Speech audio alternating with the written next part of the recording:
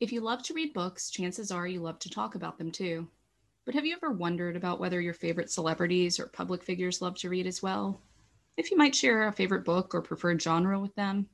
Well, I sure have. So I'm on a mission to find book lovers, book nerds, if you will, in unexpected places. In this interview series, I'll be talking with people you recognize but don't necessarily associate with books: musicians, actors and actresses, athletes, and more. We will be discussing all of their current projects you want to hear about, of course, but we will also be digging into their unique reading and writing lives. In this interview, I chat with singer, songwriter, producer, and composer Lydia Ainsworth, whose fourth album, Sparkles and Debris, is out May 28th. Listen on to hear us discuss what inspired some of the songs on this fantastic album, learn about her experience collaborating to compose music for the hit Netflix show Stranger Things, pick up some excellent short story and poetry recommendations, and much more. So today I have Lydia Ainsworth with me. Lydia, thank you so much for taking the time to chat. I'm super excited to talk to you about music and books today. Thank you so much for having me. Yeah. To be here with you. Do you want to start off and tell folks a little bit about yourself and kind of how you've come to be? You do a little of everything. You sing, you write songs, you produce, you compose music. Yeah, that's right. So I began my musical career, I guess, with the thought that I would be a film score composer. I grew up loving film scores, and I studied cello in my youth, and I sat at the very back of an orchestra. When you're really not that good at cello, you sit at the very back.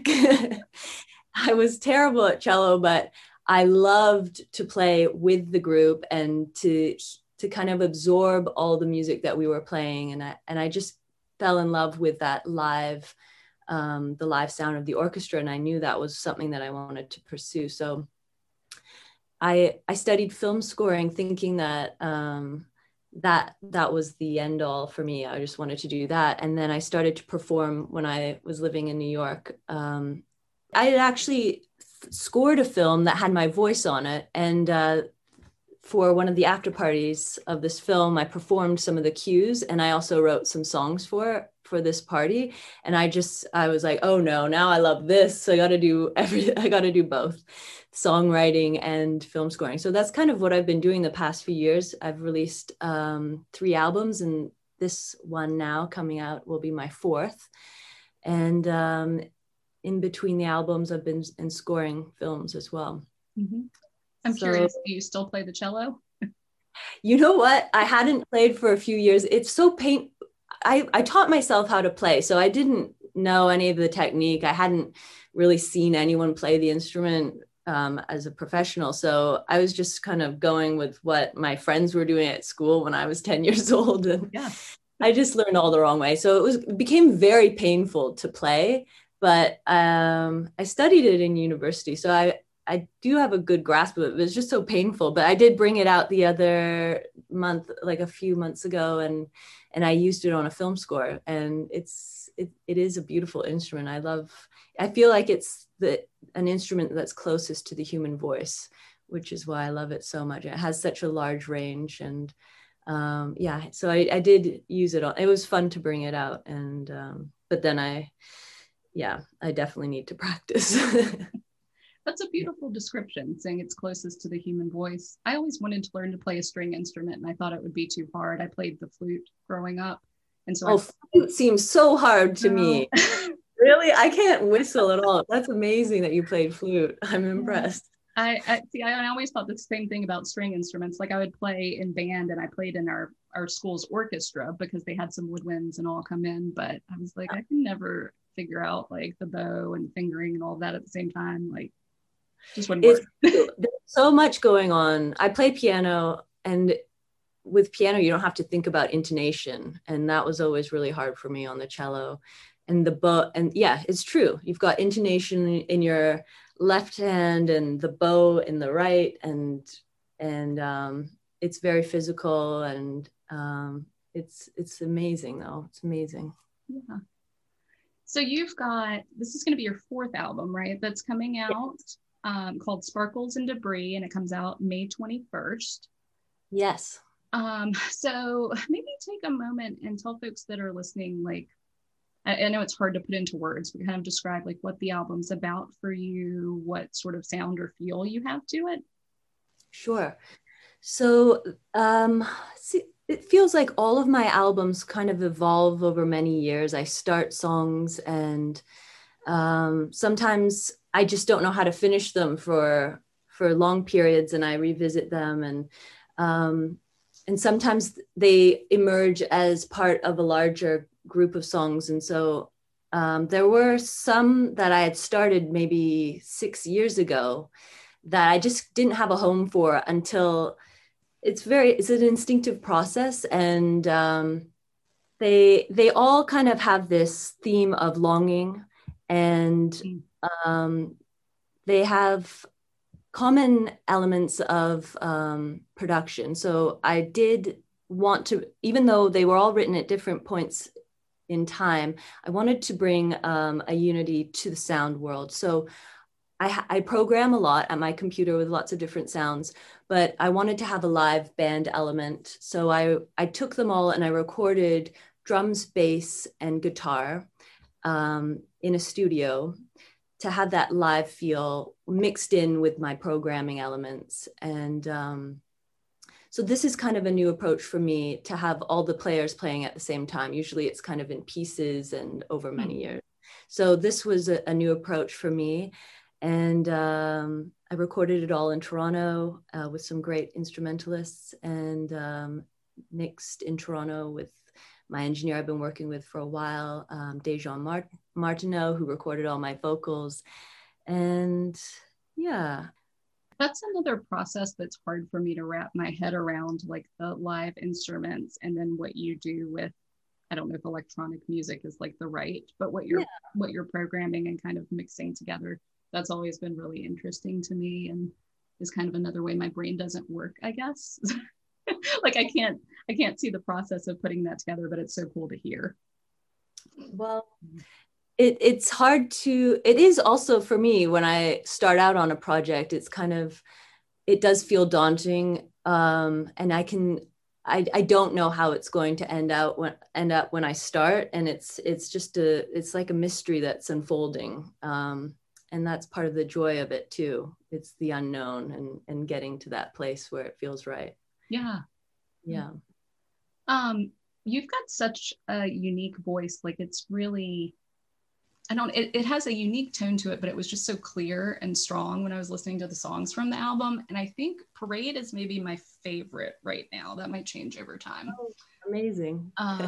Yeah, I just really liked the energy from that. And also, I wanted to bring up Cake, because I thought, I was kind of preparing for the interview and reading. I thought it was really interesting how that was in conversation with Loretta by Town Van Zandt, and how I think you had mentioned like you were listening to a lot of that as you were writing. Yes. So could you talk a little bit about that? Sure, yeah. So on my last tour, which is so hard to believe that I was ever on tour, traveling the world, feels like another life, it does. And but on this tour, I was listening.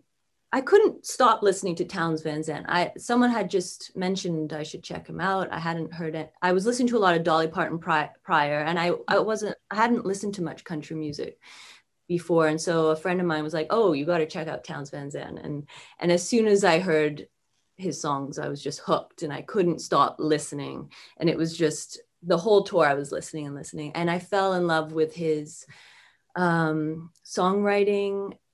There's a special quality about his songs that they're just so honest, and they're a bit sad. And a lot of it, he talks a lot in interviews about he's on the road all the time and his failed marriages and all of this kind of stuff. And I just felt I had so much pathos for him. I was just feeling so sad for him, but then I was also feeling so aligned with some of the women he was singing about. Like I could kind of relate to Loretta, especially. I love this line of his where he says, "She don't cry when I can't stay, at least not till she's all alone." And it's still part of this kind of like, it's not a sad song, Loretta, but that line, it just really struck me to my core. I was like, oh my gosh, I know that feeling. And so I wanted to write a song from Loretta's perspective, in that same kind of sound, in the same kind of songwriting world as Townes Van Zandt, but I added my own kind of electronic elements and the band element. So sonically, it's my world, but I think songwriting world is of Townes. And so that was an interesting song for me to write. Yeah. I definitely encourage folks listening to check that one out. And even like I listened to the songs back to back and like pulled up the lyrics too. So I'm a very visual person, and just seeing how they were in conversation with each other and like the response of your song. Oh, I don't know. It was just neat. So I encourage folks to do that if you're a little bit of a visual person like me too. Oh, thank you so much. Yeah. Were there other influences that you were listening to when you were writing, or things, just music that you enjoy that you feel like kind of crept in? And no, I can't think of anything specific, but when I was recording, I would tell my instrumentalists, oh, we're going to go with this kind of vibe. So like with Parade, I wanted the percussion and the drums to have a Peter Gabriel sound. yes. I said in her eyes, like the Manu Katchu drumming, and my drummer Mark Kelso is amazing, and he got it automatically. And so I loved his drumming on that. So that was the direction there. Trying to think. Oh yeah, on Forever we have some Beatley kind of guitars, and I think I also said like want a Ringo Starr kind of drumming.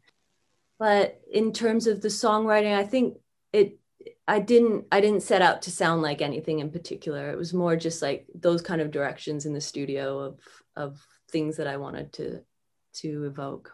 Yeah.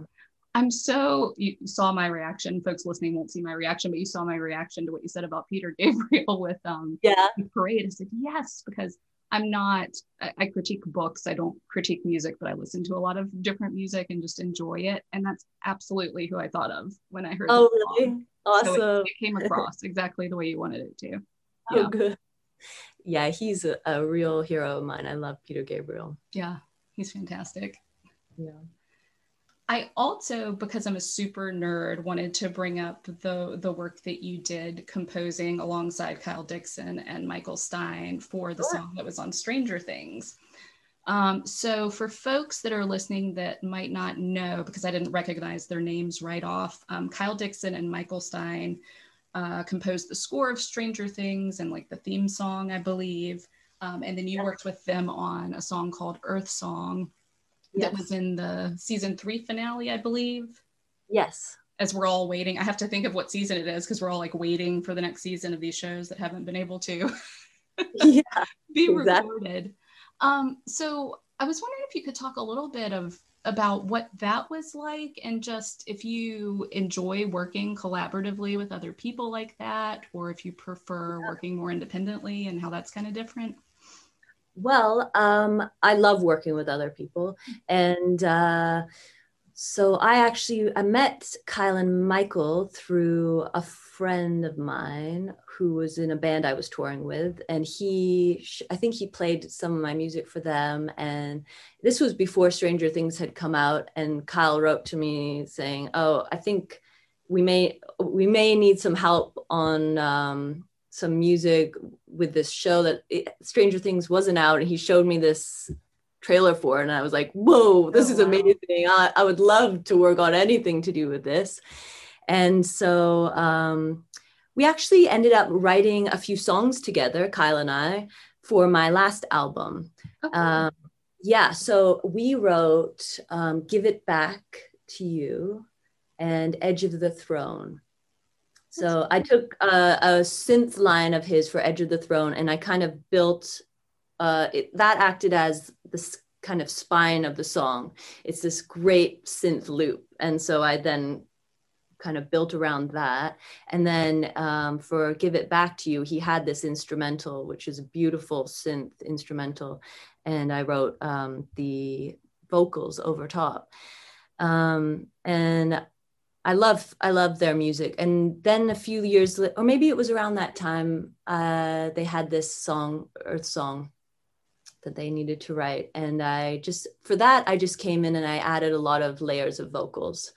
And I was thinking of Ligeti, who writes with a lot of microtones and kind of covers a huge range of tone clusters. I'm not sure of the actual term for it, but just wanted to create a really discordant sound with the vocals.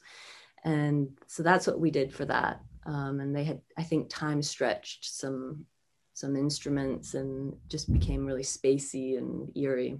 Yeah, that's neat. That makes sense because it's really like, I don't know, almost hauntingly beautiful and kind of ethereal. And there was this, I don't know, movement. Like it's like you could see things kind of going back and forth almost through the song because of the sound. Again, I'm not like a music critic. I don't know if I'm saying the things that I feel when I hear songs. That's perfect. Yeah. No, that's a perfect description. And so in general, I love working with people who have these kind of skills that I'm not a master at synths. I love working with synths and soft synths in my computer, but they're like real masters at it. It's amazing what they do. So I love coming together with people who have those kind of strengths, and we can complement each other. Very cool. Yeah. You've got quite a range of things you're involved in, and it sounds like you have a lot of different interests and passions that these different projects kind of plug into. Yeah, that all kind of relate. Yeah. Yeah. That's true. Do you mind if I jump over to ask you some book questions for a little bit? Sure. Okay. Yeah. So probably the thing that I'm like ask most people that I'm always curious about is if you've been kind of a lifelong reader or how you found an enjoyment in reading. There's always interesting stories to me at what point people pick up books. Yeah. I think the first book that I read that really kind of opened my mind to the power of books was given to me by my grandmother, who I was visiting. She lives in London, England, and she gave me The Color Purple. And that, I would think I was around 10 or 11. Oh, wow. Maybe, yes. Oh, no, I was 12. Yeah. And that just was so moving. And we talked a lot about it. We talked about racism. She's a Holocaust survivor, so she was always about like teaching lessons and morals and ethics and all of that kind of stuff. So that was I think that was the first book that I read that I was like, wow, books are powerful and important. And so that was kind of the introduction to becoming a reader, I guess. I'm not a huge reader, but I do find a lot of inspiration from books and poetry. I love short stories. I find that short stories are really helpful for my songwriting. I like to sometimes write short stories around whatever I'm writing about. Like in the case of Loretta, I like to create this backstory. Even though the lyrics may come out very simple, at least I have that backstory in my mind, and I can project that into the music and the lyrics. But so my favorite short story writer is Isaac Bashevis Singer. I don't know if you've heard of him. I haven't read anything by him, so tell me more. So I actually have this book here. This is a book called The Seance. Okay. Short stories collection. Basically, they draw you into a world within just a few pages. And that's what I don't know how he does it. It's just like you can feel and smell everything all at once with just immediately almost. And they range from all sorts of different stories, but they all have these kind of universal allegory type approaches. And I guess my favorite is about this letter writer, this old man in New York who I think it takes place probably in the 1920s. And he's been writing to all sorts of pen pals through the newspaper. He has a little mouse that he gives food to every night, and that's his only friend, really. Like, he doesn't have anyone else in the world. I think he's just been retired. And he has these correspondences. So this is like prior to email and anything like that. So he does fall ill, and this woman, one of his pen pals, saves him, and it's just like a very moving, simple story, but it just like, it's one of those stories that really has stayed with me over the years. The way, I can't describe it, I'm not describing it properly, but yeah, there's beautiful, it's a very beautiful portrait of a man at the end of his life. So yeah, they're all different, and they're all just very magical. Yeah. Are you the type of person, like, you like short stories? Short stories are kind of hit or miss for me. And I think I get frustrated sometimes because I want to like all of them, and I usually don't in a collection, which is pretty normal. Yeah. But like, do you pick up a collection and kind of work your way through it, or do you pick and choose out like stories like the one you were just describing that maybe stood out to you with the title? Or yeah, I think I pick and choose. Yeah, the title, I do choose sometimes based on the title. Yeah, I'm not a front to back type short story book reader. Yeah, I'll pick out certain ones that seem interesting. But definitely all of these are very good. Yeah. Okay, I'll have to add that to my list. Definitely, yeah. List of books. I thought it was interesting the way that you were talking about writing sort of this backstory for your songs. And so have you ever thought about putting that out into the world? Do you write like just for you, or is it something that you've thought about putting out there for other folks to read at some point? No, up until now, no, I would not. Now I'm introducing that idea. Yeah, but yeah, maybe moving forward I might. But I definitely don't consider myself like a writer. I'm a songwriter, a lyricist. I like poetry, but I wouldn't put this out into the world. It's really just for me and to really feel secure in what I'm trying to convey. Mm-hmm. And they don't really they wouldn't be readable to, and no one would be interested in reading these short stories. You never know. I mean, songwriters are poets. It's a similar thing set to music. And the way that you were talking about kind of fleshing out the backstory, I've heard a lot of writers talk about, having to create this whole world. You only see this much in the book or the story, but, they have to put the work in to create the whole thing so that they know what this character would do when confronted with this issue or whatever. Yeah, it's exactly. A process. So never say never. You never know. Yeah, you never know. Yeah. What kind of poetry are you into? Because that's another thing that I don't read as much poetry as I should. So I could use some good recommendation. Sure. I love T.S. Eliot. I love Emily Dickinson. Oh, I have actually, this is a great book. It's, if you don't read a lot of poetry and you want to get into, this is a great collection. It's called Good Poems for Hard Times. Put together by Garrison Keillor. And these are all, I think, American poets that I hadn't heard of any of them, or some of them are famous, but then a lot I hadn't heard of any of them, and they're all amazing. I like Mary Oliver a lot. I collect. Oh, Jim Carroll. This one is a great one. Living at the Movies. Okay. He's from New York, and this was published in 1973. He wrote Basketball Diaries. Okay, that's why I recognize his name. Yeah. And in these, he wrote them all before the age of 22. Yeah, he was incredibly talented. Yeah, so those are some of my favorites. Yeah, but I think the first poem that really got me into poetry was T.S. Eliot, the love song of J. Alfred Prufrock.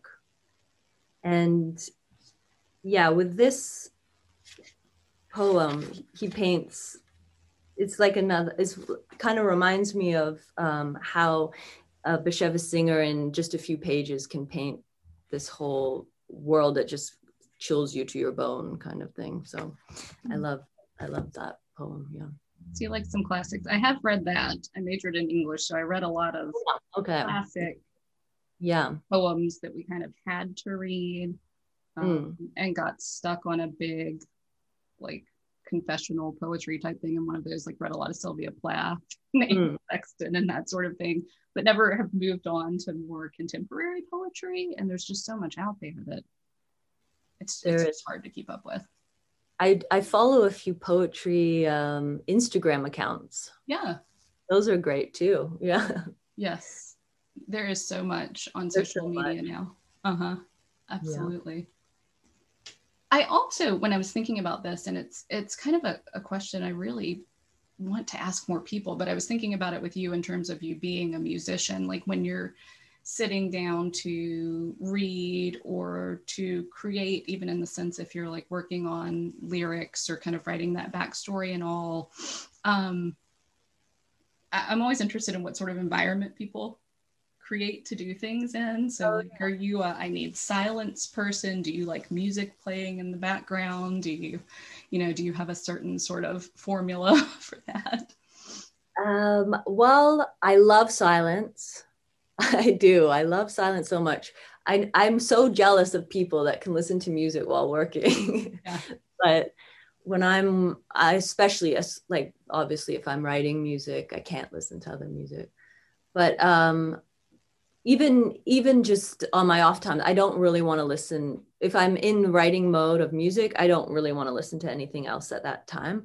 But my workplace, or when I'm writing lyrics, I'm a mess and I have things everywhere and inspirations like newspapers and clippings and poetry books and all sorts of things just piled up everywhere. It can become really messy. But I'm a very clean person normally, but when I'm in that creative zone, I don't really care about order. Also just paintings as well. I'm inspired by painters and films, and so just kind of collect all of these inspirations. My desktop becomes a mess, like on my computer, and so yeah, so it's quiet but then visually stimulated. Okay. Yeah, that makes sense. Sense.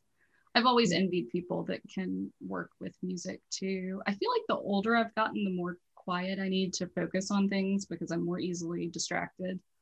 Around or stop and listen. And it's always interesting when I talk to people as they're reading too, like some people always read with music and that distracts me. Yeah. Except I will say, I'll say one exception to that. I've lost all concept of the past year. I want to say last summer, it was sometime last year.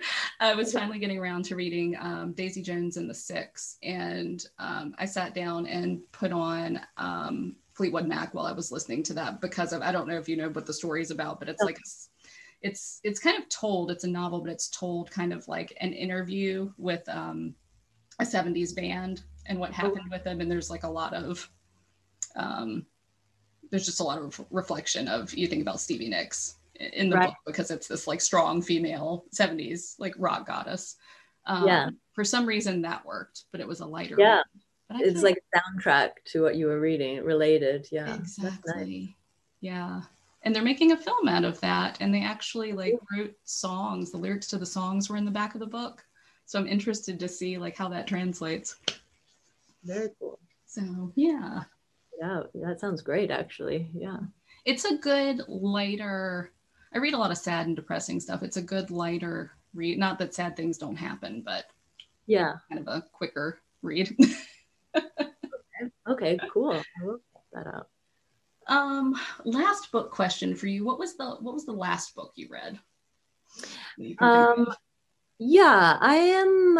Well, I'm kind of halfway through this book called The Hearing Trumpet, which is written by one of my favorite painters, actually. So this woman, Leonora Carrington, She was a British painter who lived most of her life in Mexico. And she painted these fantastic surrealist type paintings that they really are, they're very unique. They are of the surrealist school, kind of like Dali or Magritte, but she has her definite style. And I just get lost. I was so enamored by her paintings. And then I was researching more about her, and she actually wrote a few books. And this book is about an 80-year-old woman who it's kind of like it's like a dark tale about this 80-year-old. It's an Alice in Wonderland with the hero as this octogenarian, very funny, weird woman who is given this hearing trumpet. It's like a magical hearing aid. And she can hear her family plotting to put her into an old age home, which is the old age home becomes this like magical Alice in Wonderland type place. It's really unique. It's a really cool book. And yeah, it's cool to read this book by one of my favorite painters. So I'm enjoying that. Very cool. Another example, I love that when people take different lanes. Yeah. Creative sort. Yeah, you can jump from being a painter to a writer. Yeah. She wrote some children's books as well, and which I've read also. They're really, with some of her illustrations. Yeah, so I do recommend checking Leonora Carrington. Okay, awesome. You've given some great recommendations. So like I write up in the notes when this runs, like all the books folks mention, so listeners can go and like reference and find them and all. So, and I usually end up adding quite a few to my list. So for one last question, I'm going to loop back around to your music and your album since it's about to come out. And you kind of touched on this earlier, but I'm wondering where the music will go from here. Like hopefully we're getting vaccinated in the United States and hopefully we're moving towards having live music again. Are you hoping to be able to get out there and do some live shows or get on the road, or do you know what that will look like at this point? I would love to do all of that. I'm in Canada, so we're actually way behind you guys with our vaccine rollout, and I haven't been vaccinated yet. It's taking time, but hopeful that I can get that sorted soon. And I mean, it's crazy though. I have had a few offers from a few venues in the States trying to book a show, and that has been so lovely to receive, and it's like something I hadn't thought about in so long.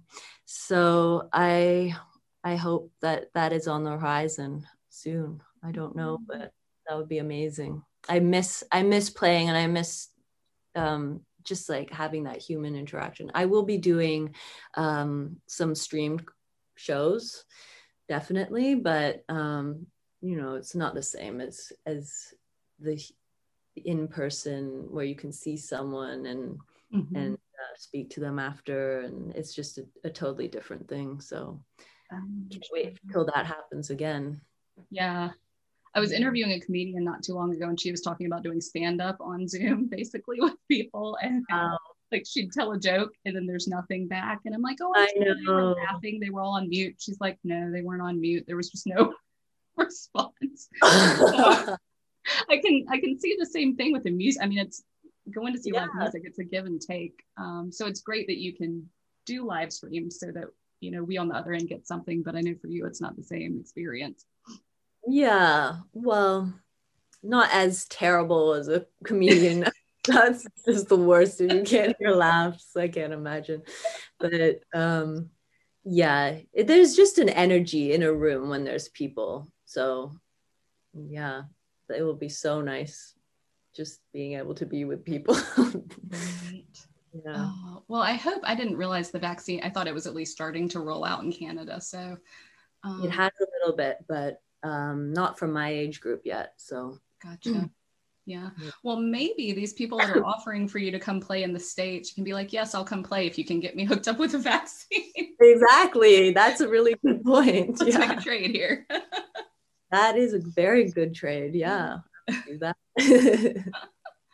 Oh, goodness. Well, Lydia, thank you so much. This has been a lot of fun. I should ask you to tell folks where they can find you, like on social media, so they can keep up with as you're posting about these live streams and all. Thank you so much. Yeah, so my website is lydiaainsworth.com, and I'm on Instagram, lydia.ainsworth. So I'll be posting there for all of the updates. And yeah, that would be great to keep in touch with people there. Okay, perfect. So just a reminder for folks listening, Lydia's album Sparkles and Debris comes out May 21st. Definitely be sure to check it out. Everything I've heard is great. You're going to love it. Be sure to follow her online so you can keep up with these live streams, and then hopefully some live dates, tour dates coming up in the not so distant future. And again, thank you for taking the time to chat and letting me ask you a whole range of questions about your life. My pleasure. Thank you so much for having me. Thank you very much. Yeah. Absolutely. Well, that's it for this edition of Conversations with Unexpected Book Nerds. You can find Lydia on Instagram at lydia.ainsworth and on her website at lydiaainsworth.com. I am Beth Mowbray, and you can find me on Instagram at B is for books. That's B period is for books. Also be sure to check out more great content right here at the Nerd Daily.